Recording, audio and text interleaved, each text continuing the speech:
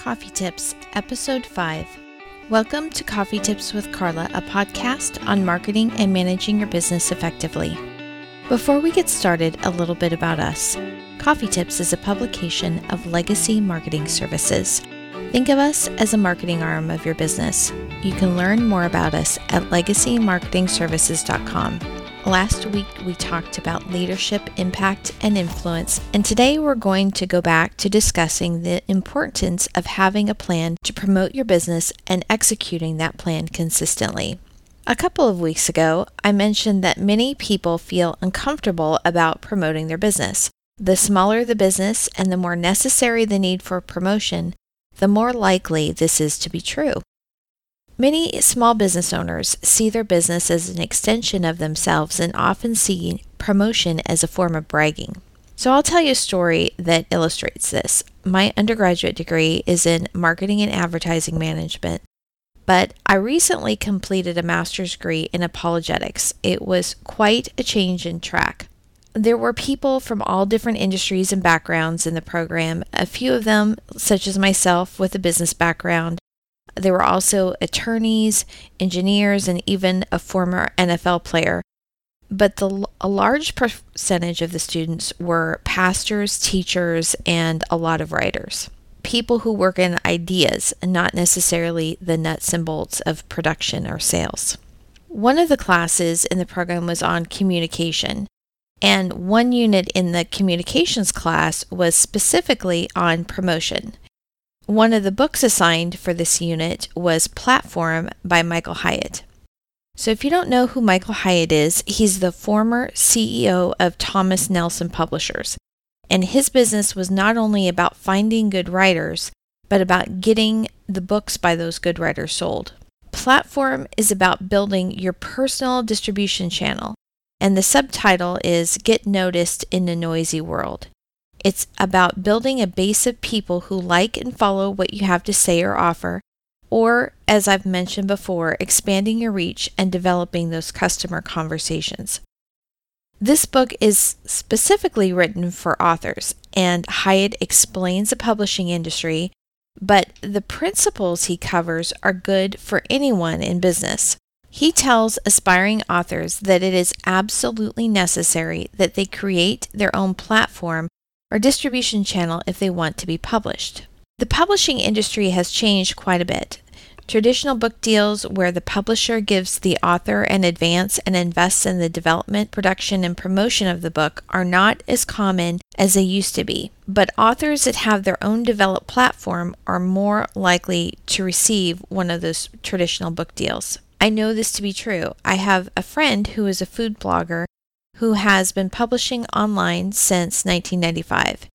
She was offered a deal for a cookbook from a publisher because she already has a site that gets 1 million views a month, a mailing list, and robust social media profiles. Offering a deal to someone like her is a much safer bet for a publisher who is fronting in advance and investing in the development and promotion of the book versus an unknown. And I've created marketing pieces for other authors, and they've told me the same thing. Even with traditional publishing, they are still primarily responsible for promoting their own work. Hyatt explains why this platform building is necessary, and then he lays out a step-by-step blueprint for building one. It's an overview. An entire book could be written on each specific element of building a platform that he mentions. But the book Platform does a very good job of painting the big picture. Platform was published in 2012, and I took the class where it was assigned in 2016. And there were a few things in the book that I thought were a little dated. After all, online marketing changes rapidly. But overall, I thought it did a very good job of explaining what and the why of what needed to be done. When I read it, I thought, this is an awesome book. I was the only person in my class that thought so. Everybody else absolutely hated it. They just hated it. They thought it was too salesy. They hated it so much that some wanted to petition to have the book removed from the reading list for the class.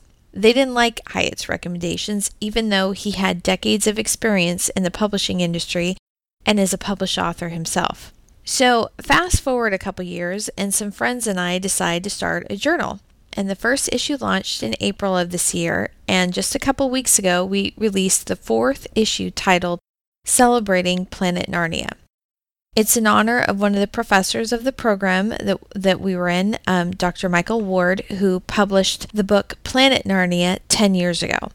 The main idea of his book is that the influence of 7 planets in the medieval model of the solar system are the unifying factor among C.S. Lewis's 7 books in the Chronicles of Narnia. So if you've read or watched The Lion, the Witch of the Wardrobe and wonder what Father Christmas was doing in Narnia, Ward explains the continuity in his book. Included in Celebrating Planet Narnia is an interview with Dr. Ward about the journey the publication of his book launched. And this is what he says about publishing a book. This is a quote out of the journal issue Celebrating Planet Narnia. He said, "I also feel a responsibility to Planet Narnia itself, if that doesn't sound like a strange thing to say.